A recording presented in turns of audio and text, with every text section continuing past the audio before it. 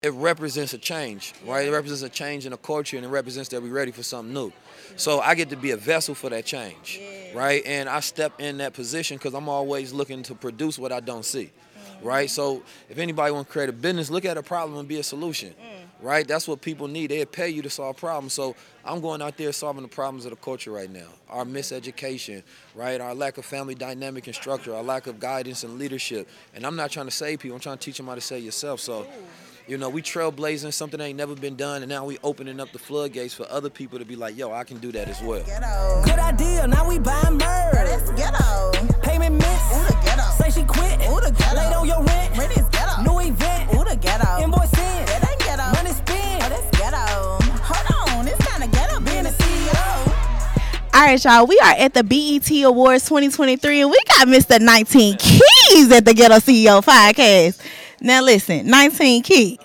Being a CEO is very ghetto, okay? It's hard. Nobody asked to do this. But what is one of the most frustrating things you would say that you had to learn to really be a good CEO?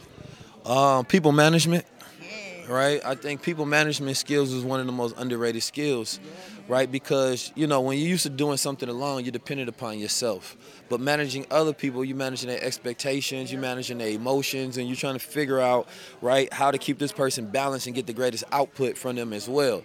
So synergizing, energizing the team, having the meetings, right, doing all of the necessary things to put out the fire so that the team can win and have synergy, that's probably been one of the toughest things. Yes, I love that. So what was one of the key components from you going from a solopreneur to now having a team?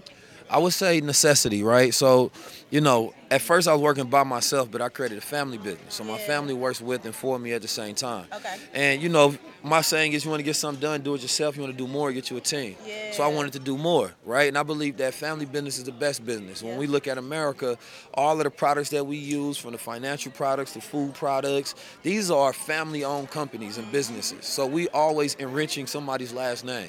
So I wanted to start that within my family. Let's enrich my family last name. So we got health products, right? We got high-level conversations. We got the tour that we did. We got books. We got all these different things. And as I eat, the family eats. So they take ownership of what I do. I love that. And speaking of your tour, you just sold out, okay? How does that feel right now? Man, it feels good. It feels good for where we at today, Yeah. right? It's kind of like you having a hip-hop artist that have a positive album and it becomes #1 on Billboard. It represents a change, right? It represents a change in the culture, and it represents that we're ready for something new. So I get to be a vessel for that change, right? And I step in that position because I'm always looking to produce what I don't see, right? So if anybody want to create a business, look at a problem and be a solution.